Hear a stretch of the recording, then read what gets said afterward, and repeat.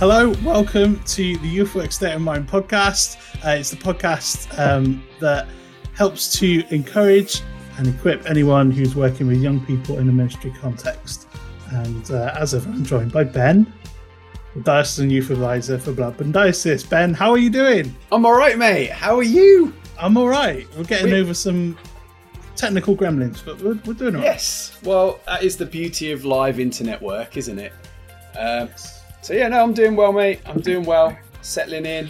It's quite fun to be back. It is, yes. It is fun to be back. Over the next hour, we're going to be discussing today's question, which is, how do we build a great team of youth leaders? Not just a team, a great team of youth leaders, because that's what we're doing. And if you're watching this live on YouTube, please feel free to get involved with the discussion by writing some questions or any comments that you have down below. And we will go through any questions or comments at the end of the podcast today. And if you're listening to the audio version of this, but you want to join in with future live versions because you didn't know it was live, then make sure you follow us on Instagram at YouthWork State of Mind, all one word, to get notified of future podcasts, so you can join with us live. All the information for this is going to be in the show's description as well, in whichever podcast app you're using. But before we get on to our topic today, we need to introduce the people who are going to be tackling this question with Ben and I. So first up, we have our first return guest on the YouthWork State of Mind podcast, Susie. Hello. Hello. Good morning. Very nice to see you all back online. Wonderful. Yeah, very cool. Do you want to just tell us a little bit about yourself? And then could you please answer this question? Yeah. If you were walking out to a boxing ring for a fight, what would your walk-on music be? That's such a great question. I'm going to try and think of an answer while I introduce myself. So I'm Susie. I live in Chorley, and I'm youth officer for the Diocese of Blackburn. Currently also acting assistant director in the education team with another. I think you just said Blackburn. I did, didn't I? I meant to say Manchester. Sorry. Sorry. Acting assistant director of the Board of Education in Manchester Diocese. I've been here a long time. I should know that by now. So that's me. I have a dog. I love stationery. And it's very nice to be here. And answer to your question, I think it would be a mashup. I mean, the idea of coming out into a boxing match is quite terrifying for me in the first place because I come out with a sense of foreboding that I'm going to lose. But I think it would be a mashup. I'd come out to kind of the strains of something classical, like maybe Vivaldi's Four Seasons, maybe Autumn. And then it would suddenly turn into Ant and Dec's Let's Get Ready to Rumble, I think. Just to give people like a air of like, oh, maybe she's really cool and a very classy boxer. And then it would just be, let's get ready to rumble. That's probably what it would be. Nice. I like this. This is a good mashup. I'm here for that. Brilliant. Our second guest is Graham. And the same for you, please. Could you just tell us a little bit about yourself and what your walk-on music would be if you were walking out for a boxing fight? Hi, yeah, good morning, everybody. So I'm Graham. I'm the youth lead on the Children, Young People and Families team for the Diocese of Leeds. Maybe I should go for Blackburn too. Blackburn, yes. Yeah, all Blackburn. Whoop, whoop, Blackburn. It's just the best place. That's what it is. That's what it is. Only because you and Dave are there. I juggle that with a couple of part-time youth work jobs. I'm not very good at taking the idea of walkout music very seriously. Because you want your intense stuff, but I think I'd sort of just go for maybe something like a Runaway by The Cause, just have something to mess with my opposition's mind a little bit, and just leave them a little bit ambiguous as to what my intentions are. So yeah. I love it. Fantastic suggestions.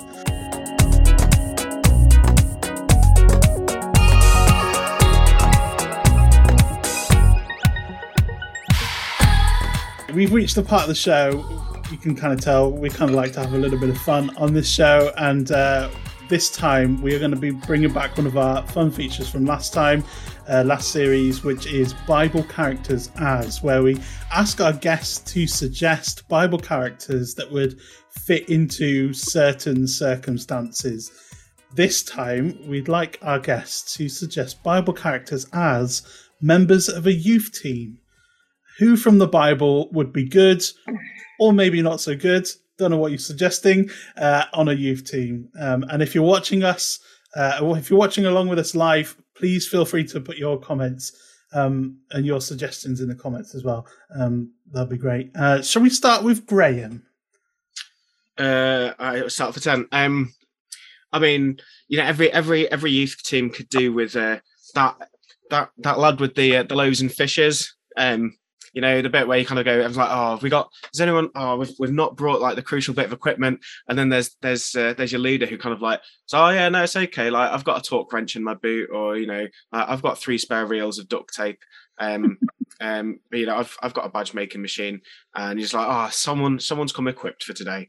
So I think I mean, we don't know their name, but that child, you know, that's the sort of youth leader they'd be. Love that. Oh, well, I had 3, so am I allowed to say 3? My similar to Graham, great thoughts from Graham. I love that one. Is Noah, because Noah was like super practical and actually had to build an ark on his own. And so sometimes I think to have a Noah on your team would be awesome. Bit risk taking, but obviously would have a risk assessment for any advanced kind of boat building that might go on in a youth group. But I think I always love in a team someone who is super practical and can come up with a solution for kind of practical issues that everyone else is terrified of. It's all going to go pear-shaped, and this person goes, but why don't we do this? And I love that, and I think Noah would be that kind of youth leader on the team. Would you need to be like a little bit cautious for like the sort of end of term social amongst the leaders as to kind of what Noah got up to? Why? What are you suggesting, Graham? I'm just you know, there's that the whole awkward episode kind of with Noah getting drunk. Oh yeah, there is that. Yeah. So I mean, that's the bit where your youth leader's kind of like, right, let's get a blanket and like. Well, hopefully he will have had some really good training around best practice before he started to avoid those moments. Genius. I quite like. I was also thinking, wouldn't the angel Gabriel make a great youth leader? Like, just boom, there they are, fantastic. But really great communication skills, really good. Looks amazing, but also not amazing as in looks amazing because of the way they arrive into kind of situations, but also really effective communicator and helping to people understand maybe things that may be a little complicated, but with real clarity. So, yeah, I'd love an Angel Gabriel as well on the team. I'll dive in and say you kind of always want an Esther on your team because she's risen to this position for such a time as this. So even if it's someone that is just there in the wings, that's an emergency leader, that person that you can ring up and go, we've got no one else, would you step in? And she would be like, I'm there without fail, I'm there. So yeah, there you go. The joy that is. I think that would probably be the way. That's someone I think who would be good to have on team. I guess King David wouldn't be bad either. So King David, just, I mean, again, dubious in parts of his life, but, generally someone that can lead worship, can herd sheep. So herding young people is always helpful, particularly if you're running a youth club. So yeah, I think he's probably. Do you guys know jail? Not jail, prison, like Jael, Jael, like Sisera, judges. Jael like knocks a tent peg through the temple of is it Sisera? Oh, crumbs. And I just think that that would be a leader you'd want to be really cautious about if you're going on a camping residential. You're just like, I'll take that mallet, thank you very much. Yeah, 100%. I was on a serious point. I was this morning. I was reading I think it was a lecturing passage for this morning. About Naaman, and I love the story of Naaman. There's so much interesting bits in that. But Naaman's servants or slaves who advisors when he's told that the way to get rid of his leprosy is to go bathe in the river, and he's like, what? I've come all this way to bathe in a river. It's like we've got rivers back home. Could have done it there. And it's his servants are like, just saying, take it or leave it. But if it had been a hard thing, you would have done it. So if it's an easy thing, why not give it a go? And I think in every youth team, it's really helpful to have that person who's able just to kind of chip in on your ear and say, just, maybe have a think about this. And you go, oh, yeah, okay, yeah, good shout. Love that. I love that.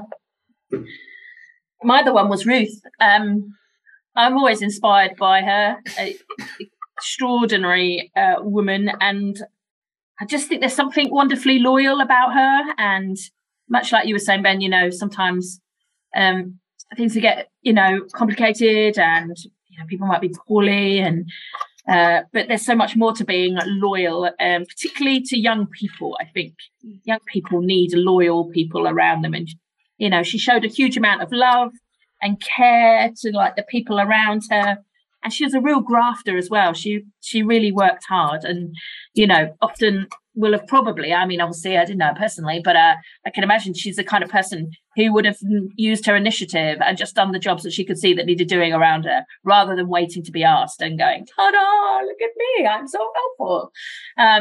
Just a real humble, loyal, loving, inspiring woman. She'd be a great role model for young women, I think, as well, and young men as well.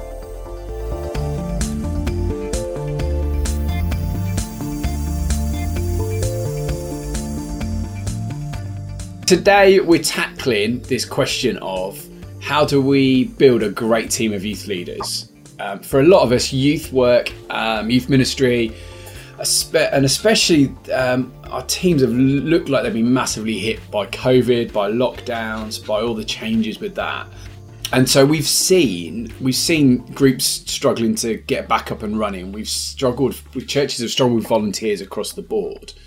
And so how do we start a team? How do we discern who to bring into that? Can we be that picky? And how do we do so in a way that creates stability for the future? Hopefully by the end of this episode, you'll be a little closer to the answers that you need for your context. So we're hopefully in a place where this all kind of rolls together beautifully. But let's start off with probably a question that feels a little bit more left of field. Maybe we're kind of leaning into something, but how can us, our leaders out there, be the best leader that we can be? What are the qualities of the best leader that we can be? Good question. I'm so glad. I'm so glad. I'm so glad. I think one of the qualities is to be a good listener.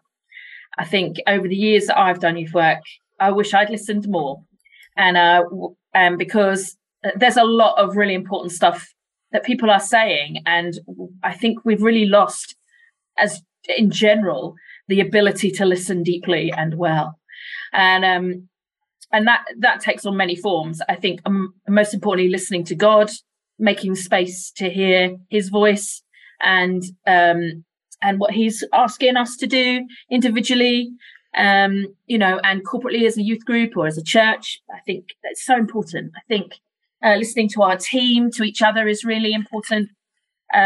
Listening to the bigger picture, what's going on, is really key. But 100%, I think for me, one of the most important things for us to do is listen to our young people. I don't think we do that enough. And I often say this phrase, and Graham's probably heard me say this 6 million times, so I apologise, is that we're so quick to do youth work to young people and not with young people. And if we do youth work with young people, we give masses more space for their voices to be heard. And they've got so much to say and so much wisdom. For me, and I've learnt this because I'm a chatterbox, that actually stopping and listening has been critical. And where there's been pivotal big decisions that have needed making, or you've got yourself stuck in a rut, or kind of feeling a bit kind of broken by what's going on around, a bit discouraged, just stopping and hearing the voice of God, but also listening to the wise people around you and hearing what young people are saying as well. So yeah, I would go listener. Be good at listening. I was struggling because I keep singing that Pokemon theme to myself. I want to be the very best, like no one ever was. Does that now have copyright implications? Possibly does. Depends on how well you sang it. Actually. Yeah, I was about to say, if I sang it really badly, is that okay? If I sang it really bad, yeah. I mean, I think, I'm in a similar vein to listening. I mean, I think being open to learning. There's a Sherlock Holmes / Conan Doyle quotation that I was quite like of education never ceases, Watson. It's a series of lessons with the greatest for the last. And I just, that I have a mentality of always learning, always gleaning, like new understanding. And not in the sense of like there must be an intensive training regime. Like CPD is good, but at the same time, you don't want people to feel like they're constantly having somebody chasing them. Like one of my employers is chasing me with emails because I've not done my GDPR training. But yeah, so I think having that willingness to keep learning, keep being open, learning from other people, learning from young people, learning from your mistakes. I've been on a lowland leader training course this weekend, and it's really interesting hearing the instructors for that talk about the importance of learning from your mistakes. And I think just not assuming that you've got it all sorted.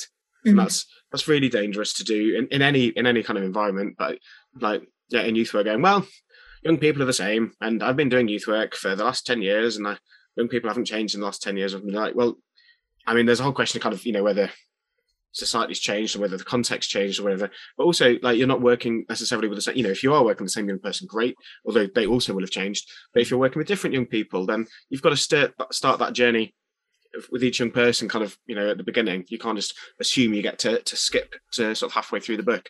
So, I think I've made that point several thousand times over. Sorry for a slight waffle there, but keep learning.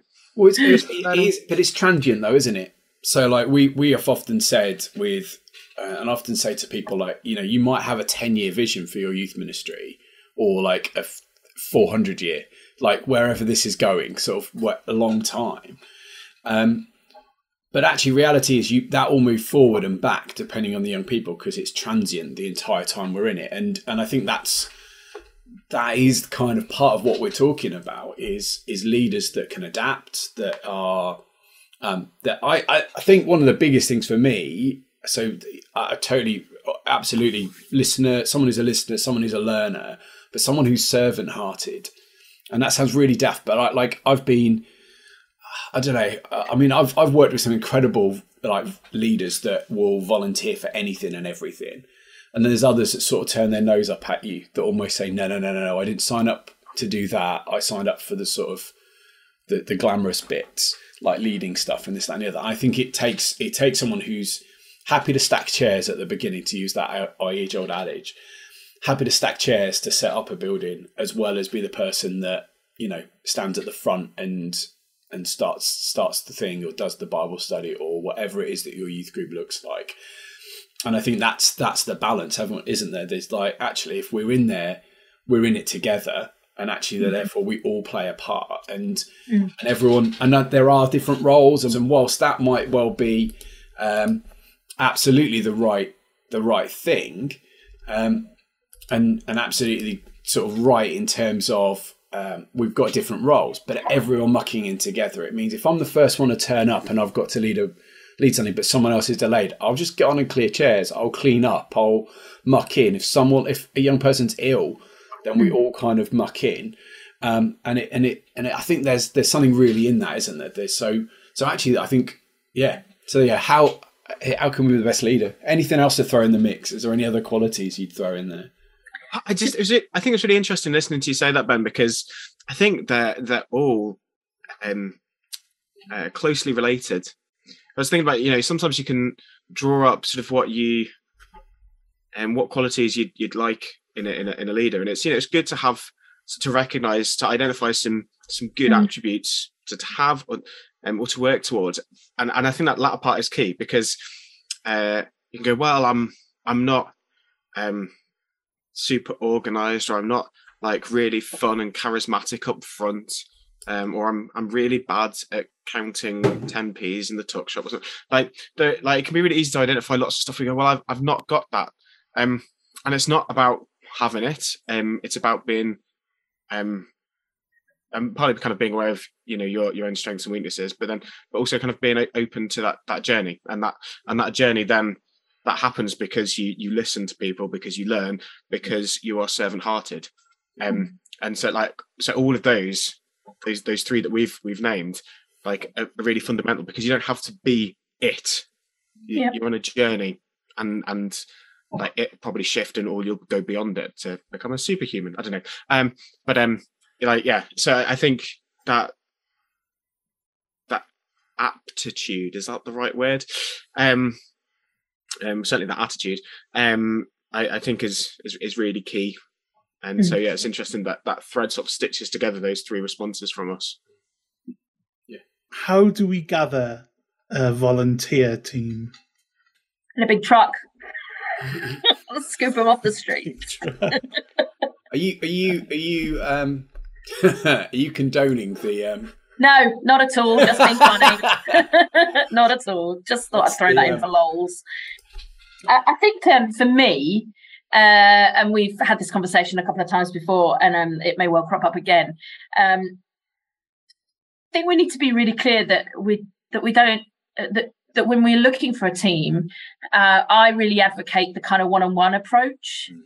I like to have individual conversations with people, because if we know them, we recognise their giftings and their talents and their skills and their quirks, which we love. And they may never have even thought about doing youth work before, because they probably don't think they're cool enough to be it. So we just have to get rid of all those kind of youth leader stereotypes. You've got to be hip, cool and trendy, wear a super dry hoodie and know all the tunes. For me, some of the ways in which I've brought volunteer teams together have been around individual conversations where people have been able to say, do you really think I could do this? And actually, yes. And I give people opportunity to do like taster sessions. But also is creating those opportunities for people to come and just give it a try. I'm not saying that we do that at the cost of our young people. We do that in a really well-managed way, obviously with all the appropriate checks in place, et cetera, But for some people, I remember years ago when I was running a youth group in a church I worked for, a mum came along and said, I'm happy to help out with the tuck shop. A year later, she was like involved so deeply in the youth work, because she suddenly realised, I can do this. And that's, I think, a really clear message that we want to be saying is to people is that, get rid of the stereotypes, and that sets people free to see what they can bring. And if they love young people appropriately, and if they want the best for them, spiritually, mentally, physically, or, then that for me is brilliant. And the rest, is trainable, I think. So, yeah, I would create opportunities for those individual conversations. But there is a debate about whether you go up the front of church and say, we really need youth leaders. If you take the small crying children with you, yeah, maybe that will work, but that's emotional blackmail, and I can't endorse that, I'm afraid. Susie Maple Durham does not endorse this message. Yeah. Susie, could you turn that into one of those Christmas adverts you get with possibly, yes, sort of black and white? Yeah, I know what. Yes, of a sort of a child round a table in a hall, kind Yeah. of Oh God, no, you Salvation Army. Yeah. Yeah. Yeah, that Will would be. you come and help change this child's life by volunteering 7:30 to 9:30 every Friday? I love that. I have to admit, I'm with Susie. I'm a big endorser of the wonderful world of like calling out someone's best and calling out kind of the gifting you see in them. And I think there is something of that. You have to be obviously careful with it, that you know the people. But I think there's definitely something of starting people on that journey. Graham talked about it earlier. That is like, so we often talk about sort of there being helpers, assistants, and leaders within sort of youth group settings, which means that you might invite someone in as a helper and say, would you come, exactly that example of, would you come and lead a talk shop? Would you help make this? Would you come and do this?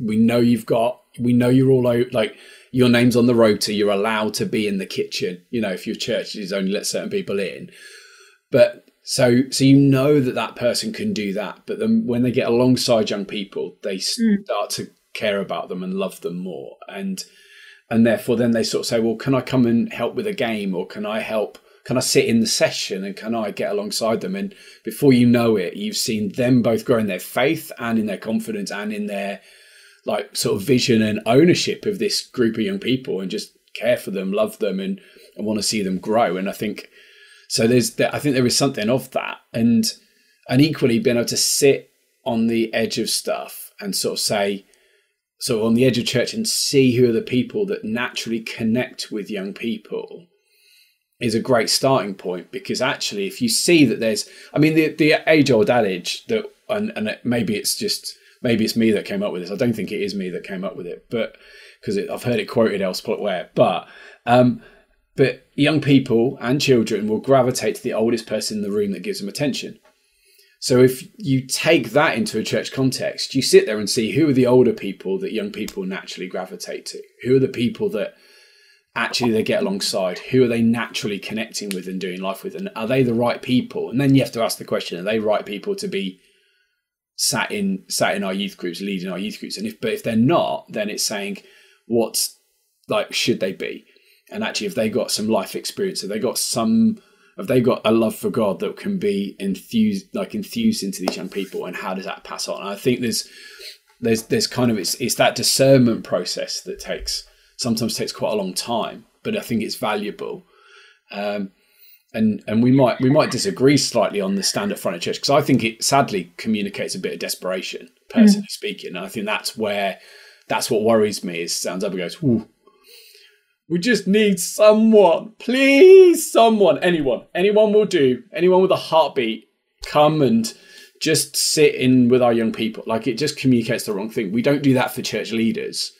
And when we're asking people to lead and disciple and pastor our children and our young people, then we need to be specific about it. But I have a feeling someone might disagree with that in the room. So, go Graham. Dave. I think it's not that I disagree. I think it's both and. My because I get the desperation thing, but I think you can equally do that in a one-to-one conversation. Like, oh, Siobhan, please, will you help us? Like, and in a sense, that's even more emotionally blackmailing than dragging the children up the front, because Siobhan's now backed into a corner with a teacup and there's nothing she can do. Like, I think having a direct conversation with somebody is good, because it's specific, it's targeted. You've recognised that individual, so it's complementary. It gives them opportunity to ask questions. But I think you also need to be really self-aware when you're approaching people, that you don't end up always approaching the same sort of person. You're like, oh, look, there's a white middle-class male and like me, and I think they would be great. It'd be great to have them as my friend on this team. I mean, on this team as my friend. And you know, and I mean, that's true in lots of ways. So that doesn't negate that as a route. It's just something you need to be aware of. But then also, how do people find out that helping with youth work is a possibility in your church, because if the way that always happens is by personal invitation, I'm sure we've all come across contexts where routes into positions are closed, where it's always about like knowing the right person. And so I think standing up front and saying like there is opportunity for people to be involved, you have to be careful about how you pitch it so you don't just sound like you're doing a desperate plea. But it makes people aware. So even though I think it will be less effective as a mechanism, I think it's worthwhile because it makes people aware that this is a possibility. It also reminds the church that the youth work exists. And so it may be that, if you've got a quick notice slot and you're doing a plug, and then you can close that with like, hey, can we all pray for the young people in our church? And then and you've helped kind of church be mindful that there are young people that are part of this community too, which is why I think I'm quite happy to acknowledge I think it's less effective, but I don't think it's less valuable, if that makes sense. That's really wise, Graham. I think, and no, I'm always it's why it's important to listen, because you can't always think you've got it nailed, because I think there's some real wisdom in that, in keeping the profile of our ministry amongst children and young people in our churches up on the agenda. And I wonder if there's something in that as well, what we used to do when we were looking for new youth leaders. And that's a real issue, I think, across the church at the moment, particularly as some churches are coming back, continuing to return back to face-to-face. Some churches are restarting their youth work with a much more depleted voluntary team. I think there's something powerful about that upfront conversation that's about what we can offer them as well. It's not just that one-way thing of saying, this is what we want you to do for us. And this may well seep into another question, so I won't say too much. But actually, I think it's a two-way thing. If we're asking people to be part of this amazing group of young people, what are we also offering them as well? Not as a kind of, if you come and do this, we'll give you 16 Milky Tray delicious chocolate boxes every week. But actually, I think there are some really practical and generous things that we can do for our volunteer teams that say, actually, we want to continue to enable you to grow through this opportunity for ministry as well. So, thank you, Graham. Wise as ever. No, I mean, but I think, it's all, there's lots of wisdom. I want to pick up on something that Ben was saying about, having somebody there and they can, might start off helping and then kind of really get to feel for the young people. And they also might not. One model in terms of gathering a volunteer is to sort of invite somebody to come down and see what's going on. You need to make sure that you do that in a safe way. And you also want to make sure you're not affecting your group dynamic so much. If you sort of, you've got your youth group of like 6 young people, and like, hey, we've brought 3 leaders down to watch this evening. They're just going to sit in the corner and stare. But if you have somebody down alongside stuff, then you get they get an opportunity to sort of see what it is you do and sort of meet some young people. But you also get an opportunity to see what it is they do and how they are with young people. And it may be that off the back of that, they decide or you decide that actually this isn't such a good fit. And therefore it's really important before you go into that they're aware this is sort of like a little bit of a trial thing. You don't want them to go down, they go, I loved it, and you go, no. And be like really hurtful. So like it's important that that's a really overt process, but without it also being really serious like a trial. But I think it's really helpful to kind of help get people that opportunity to kind of work out maybe this isn't for them, because I want to be really careful how I say this, is in a sense, because I don't want to give the impression that I have any disregard for volunteers, because the church's youth ministry is entirely reliant on volunteers, and in a very good way, because volunteers bring huge amounts of life and reality into youth ministry. And I imagine that all our involvement started out on a voluntary basis. Well, maybe Susie got paid from the cradle. No. But could you imagine? But, you don't want a bad volunteer. And that's not saying that volunteers can't develop, can't go on journeys or anything like that. But if you sign somebody up kind of without sort of doing any thorough checks or anything, follow safer recruitment, please do. Church of England safer recruitment. But you don't do any kind of like, hey, get a feel for this. You don't have a feel for this individual. And you have somebody in, and they're awful, and then you've got this whole thing of like, how do I now, like, get this person out, like, and not because you hate them, but you just really, your gifting isn't in this place. This is a bad fit.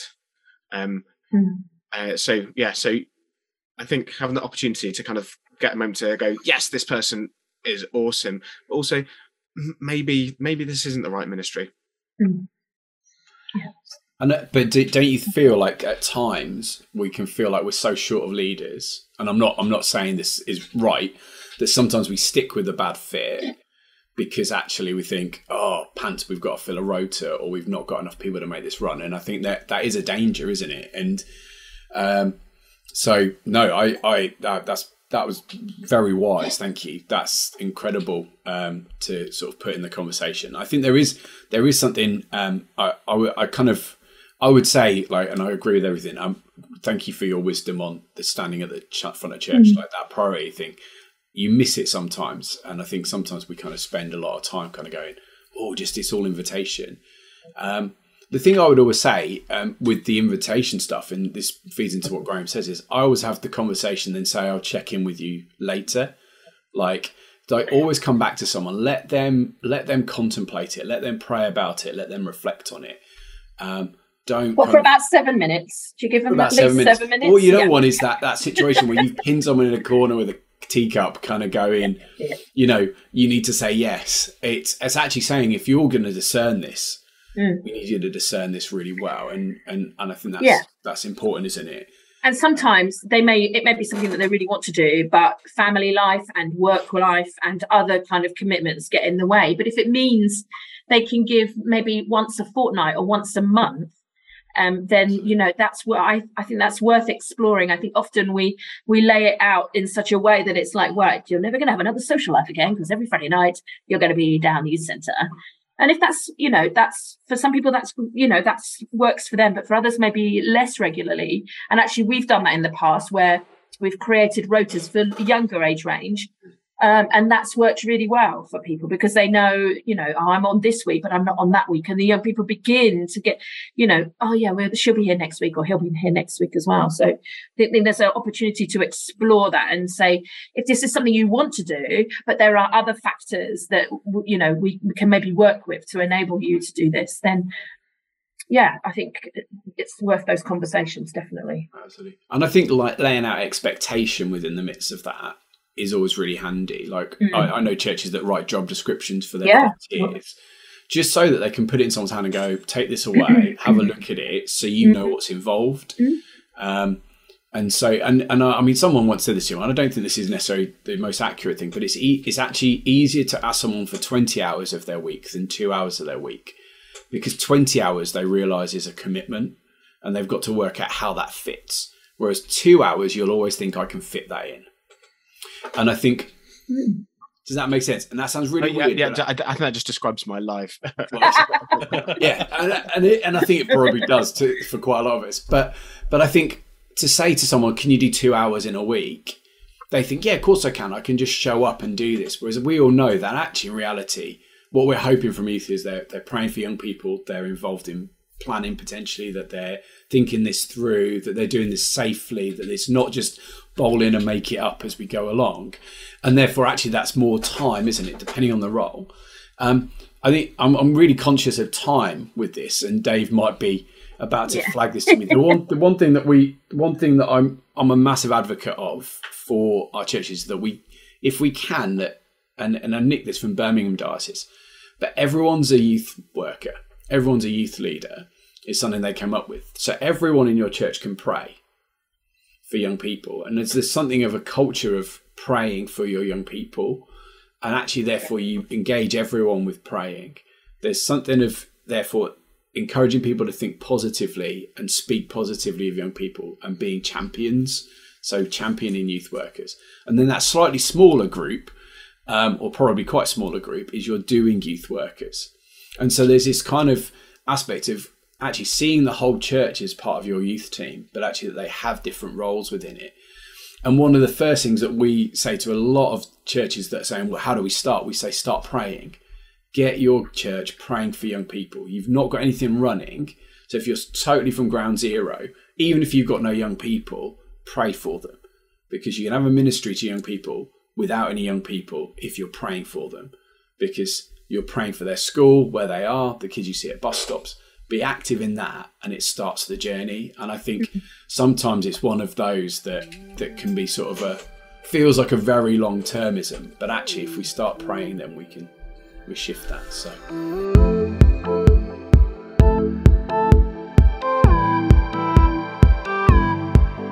So we've cornered the people in the room with a teacup, and we've managed to get them on the team. We've done an appeal at the front of the church and anyone, and you've got a team now. How do we, as leaders, bring out the best of everyone on that team? Because they're all going to be from different backgrounds. They're all going to maybe have different time commitments and pressures in their own life. I'm going to pick up on just something Ben was talking about in terms of role description stuff. That's really useful when you're recruiting somebody, but that's also really valuable for getting the best out of people. Is people having an understanding of what their job's about. I was saying to people a couple of weeks ago that like few things can cause unnecessary friction, like somebody being perennially late because they think this is the time that they're going to turn up, and somebody like just getting really more and more frustrated and grumpy and angry because actually the time they think they should be there is another time, and so then you kind of end up with like situations like that are totally avoidable just with some clear communication. Just with some clear communication. Obviously, organizations hire people to work on comms, so I think people understanding what their role involves, and so then having a clear understanding of that will help them. You've just touched on it, Graham. I think communication, working out the best way to communicate with your team really quickly. So whether that looks like a WhatsApp group or like another chat like something else that you can kind of have I don't know. But, Pigeons. Pigeon, absolutely. Does email work for 1 week, like one team? Maybe it doesn't work for another. Like, I don't know. But finding out what the best way is to communicate, which means that if someone is ill, you're not turning up that time, but you find out at the beginning of the day when they've phoned in sick to work, when they're not, and you're saying, "Oh, I'm not going to be able to be there tonight," but they're not trying to wait to ring you or you to read an email or the vicar to read an email before they ring you. Kind of, so it's not this kind of cascade. It can happen sort of there and then. Equally, it allows you to communicate about sort of how each other are going on, build relationship. I guess is really key.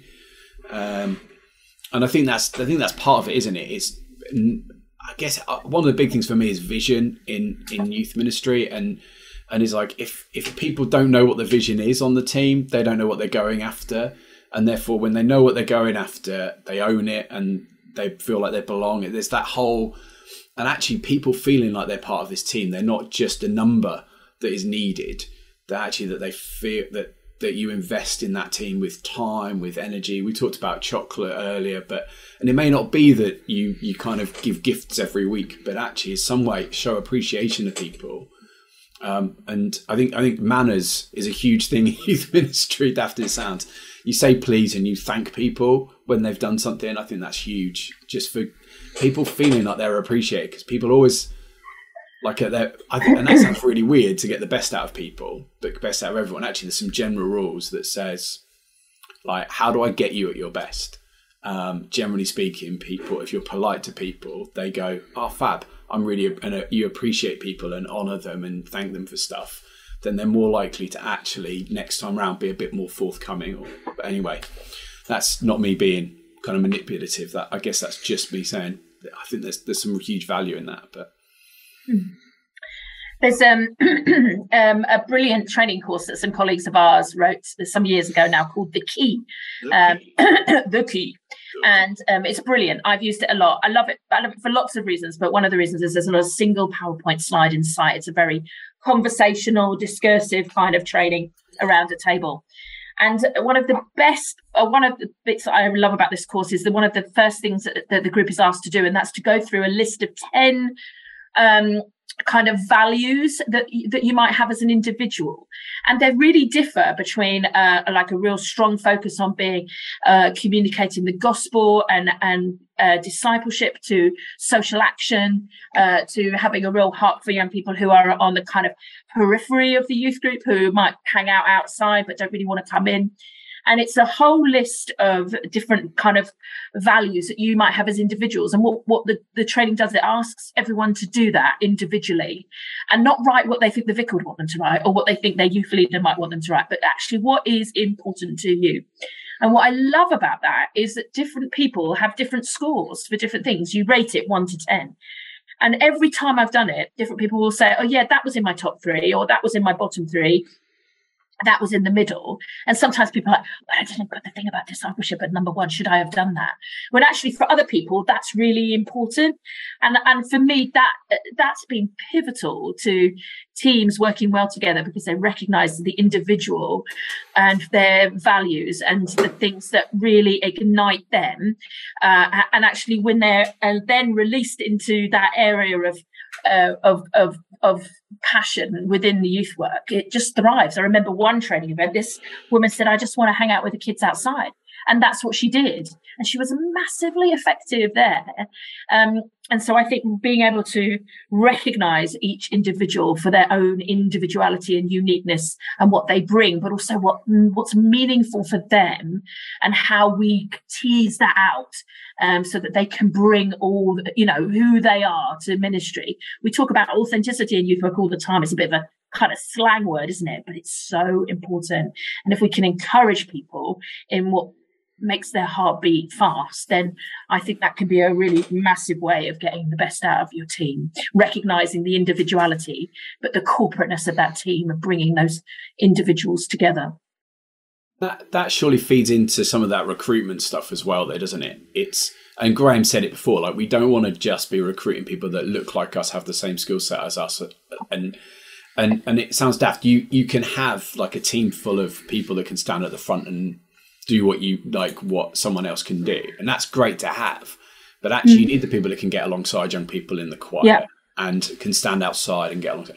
And it's almost it's knowing that those are qualities that you need, not just the value on standing at the front and leading something, because that's such a specific thing, and it's so church. But there's so much more to youth ministry within the life of a parish church, or even I completely agree with that. However, there have been occasions when people have done that particular exercise and similar exercises who've never had the opportunity to think about what they're good at. And I think, when we say these are the kind of people we want, most people might say, oh, but I'm not very good at that, because no one's ever given them a space to really know their gifts and their skills and their talents. And even if they think they're good at something, they've never felt confident to be able to say, actually, yeah, I can do that, or I really feel passionate about that. So when we give people, we'd like you to do some people might say, oh, I'd love to do that, but I'm not sure I'm very good at it. And actually what we do is we help to cultivate and nurture those gifts and those talents by bringing them on board. I think youth work can do massive, huge things for people's confidence in leadership. Can I kind of pick up on what you said there? I think the importance of involving people, whether you're a lead volunteer or an employee, like if you're the person that's heading up stuff, sometimes you can go, like, I know these people sort of trying to do this alongside lots of other commitments, and I want to make stuff as easy as possible, and so I'll try and get as many things done for them. And there's a real lovely kind of heart bit in there, but sometimes we can be guilty of doing all the things and not creating enough space for people to be involved.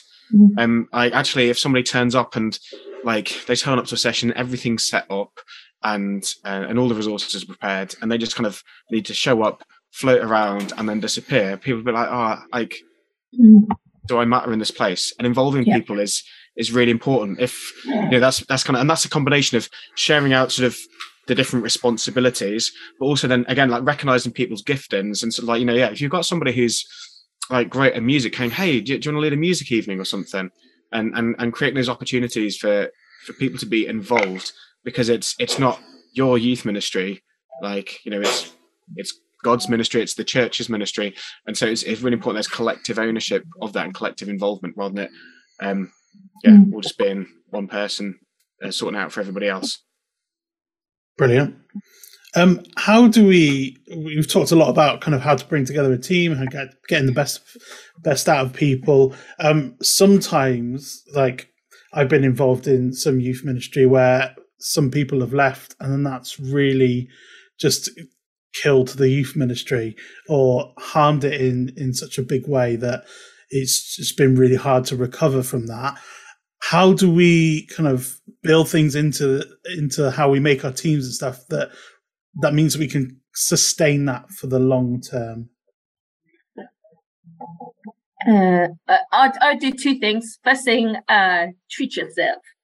I think it's really good to do stuff with your team, like go out for meals and just have a laugh, go 10-pin bowling, or whatever, really. I think making time to socialise together outside of your youth work space, I think, can be really valuable. I've benefited from those times massively in the past, where you just get to know each other on a different level. I think, yeah, so that would be one of my, and the other one is to really make use of evaluation and reflection, the reflective kind of practice in our work, because often we pack up after youth groups so quickly that everyone, you know, is just a quick check rather than everyone okay, and then everyone kind of toddles off home, and they're obviously exhausted because they've worked all day and then they've volunteered in the evening. But I think there's something really important about evaluation at the end of the evening and building on that and listening to each other and, you know, picking up the stuff that needs to be followed through and giving people's voice value. You know, did I hear that right? You know, am I right to be concerned about that, etc., etc. Those would be two of my things. Shaba? Brilliant. I think having fun together and learning together are really valuable things. You're trying to build a little bit of community. Again, that, you know, that's why I think involvement stuff is really important. But so, like, some places might kind of like build this in, so like every half term we're going to have a training session and a social session or something. But you might not be in that position. People might only be able to manage it like once a year. But if you can spend some time, like doing a little bit of training together to help you think about something, I think that's really valuable in terms of continuing to invest in leaders and build them up, but also to do that together, so there's kind of interaction in that process and people can bounce off each other and again learn about different perspectives from one another amongst the team. But then also having some time together that's purely social, and if your church is in a position to help subsidize that, I think that's great. And I know that might sound a bit sort of scary or something, but actually it's you know, if you want to look at it from a church point of view, it's about sustainability. It's about keeping people going, and so having a meal together or going to play a round of crazy golf, you know, go crabbing, I don't know, whatever. But doing something as a team together, that you can just have a bit of chill time, but build each other up in relationship.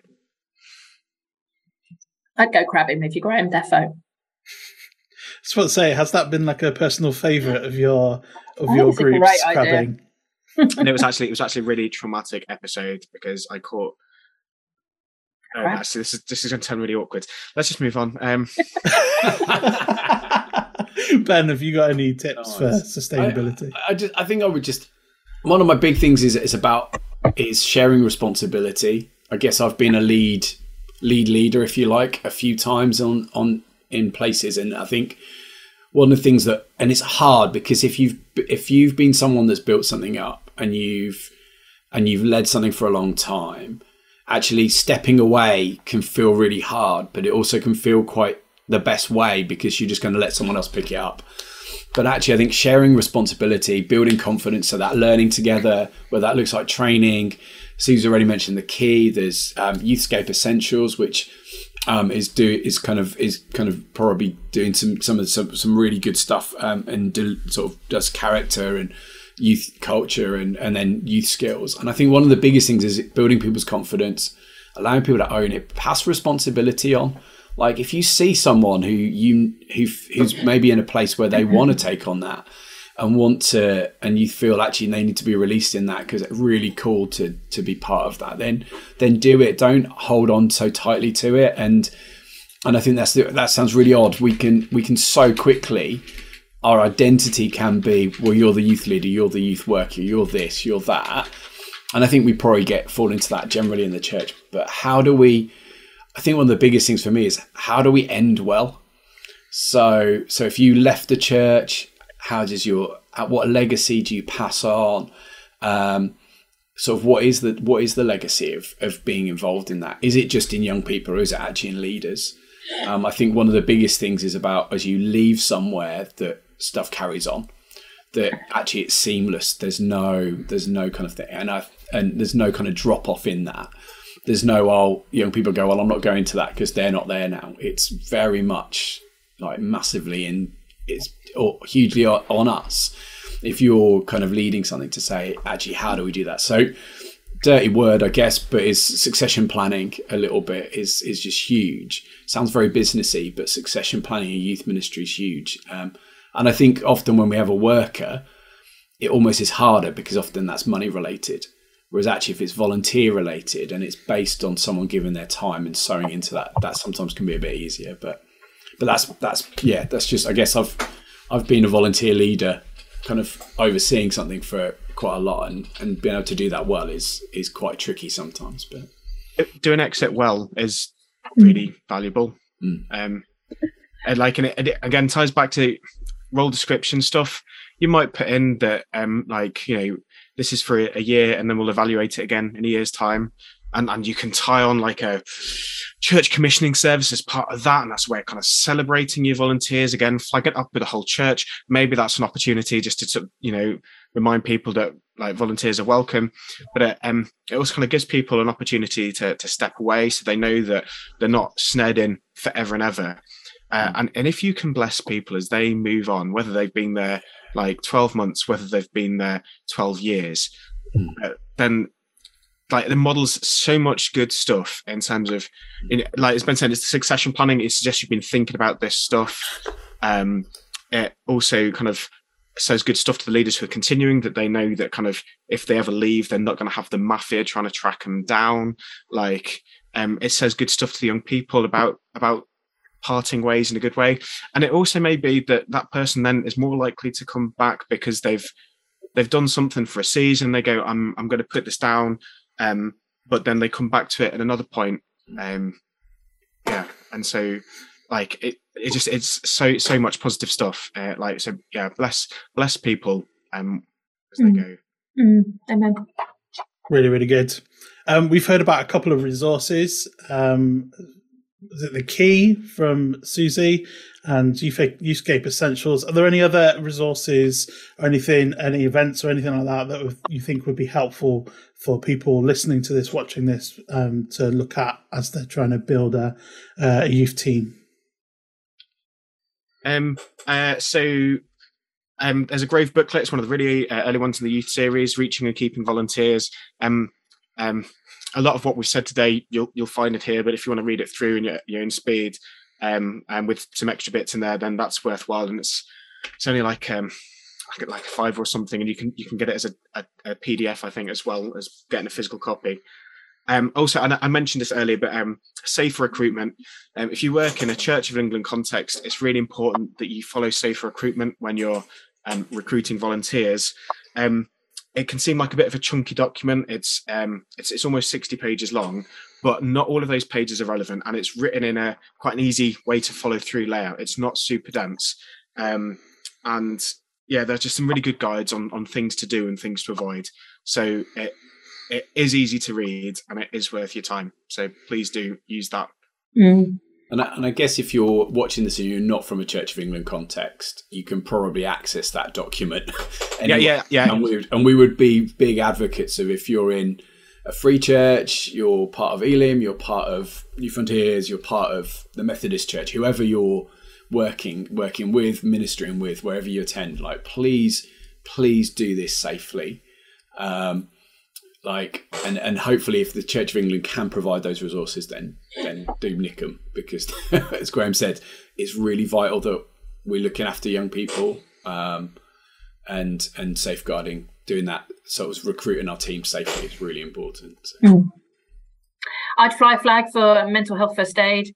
I think it's really important for us to invest in our leaders and train them up to be people who can easily can identify and help to navigate the early stages of low mental health in young people. I think it's a worthwhile bit of training to offer all volunteers, really.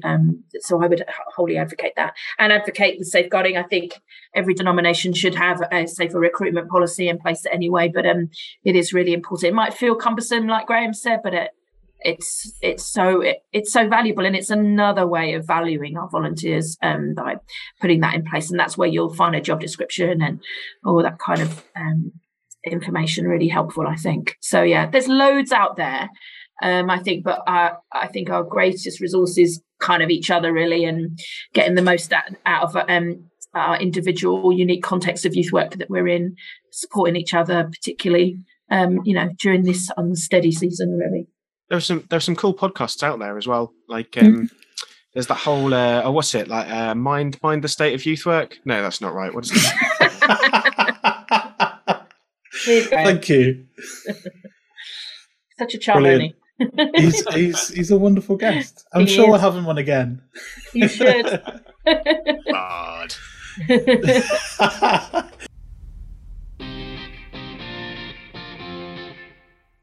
I think that is about all we have time for. Big thank you to Susie and Graham for joining us on this episode. Thank you. And Ben as well, of course. I don't want to forget Ben. Also ran. Yes. And thank you to everyone who joined us live on YouTube. If you'd like to join us live next time and ask some questions and interact with the people that we have on the podcast, do follow us on Instagram at YouthWork State of Mind, so you can be kept up to date with when the next episode is going out. Also, we stream live on our YouTube channel called Train, Equip, Inspire, which is for just that, and hopefully this podcast has done some, if not all of those things for you today. So do check out that YouTube channel as well, and if you're watching live, do drop a like and subscribe, so you, again, future podcast episodes, you'll get notified when they go out as well. And if you have enjoyed the podcast, we'd love to hear about it. So please do leave a review or rate the podcast if your podcast provider has that feature. I know Apple Podcasts do, but there's many others that do that as well. It really does help us reach more people. Thank you so much for joining us on this episode. Next time out, in a couple of weeks' time, we're going to be tackling a question: how do we start youth ministry from scratch? And we're looking forward to that one, aren't we, Ben? We are. It builds. Oh wow! It's like we planned this. It builds really nicely on from each other. So we've got a team in place. What we're going to do? So let's. Yeah, I'm looking forward to that. Who's on that? Are we dropping that here? Yeah. Feel free to drop the names. Drop the names. So we have Emma Gaze, who is part of the Elim Limitless Pioneer team, so launching new youth work in different churches in the Northwest across the Elim network. And Martin Saunders, a man who wrote a book called Starting Youth Work from Scratch, which, though he was quick to remind me, that was like a decade ago, so some of that might change. But no, so we're looking forward to meeting with them. He also works for Youthscape, by the way. I'll make sure I put that bit in. Not just he wrote a book. But yeah, so we're looking forward to that. And yeah, when's that? That's the 31st going out then, isn't it? Yep, Monday the 31st of October. We'll be live on YouTube with that. So do join us for that. But until then, it's goodbye.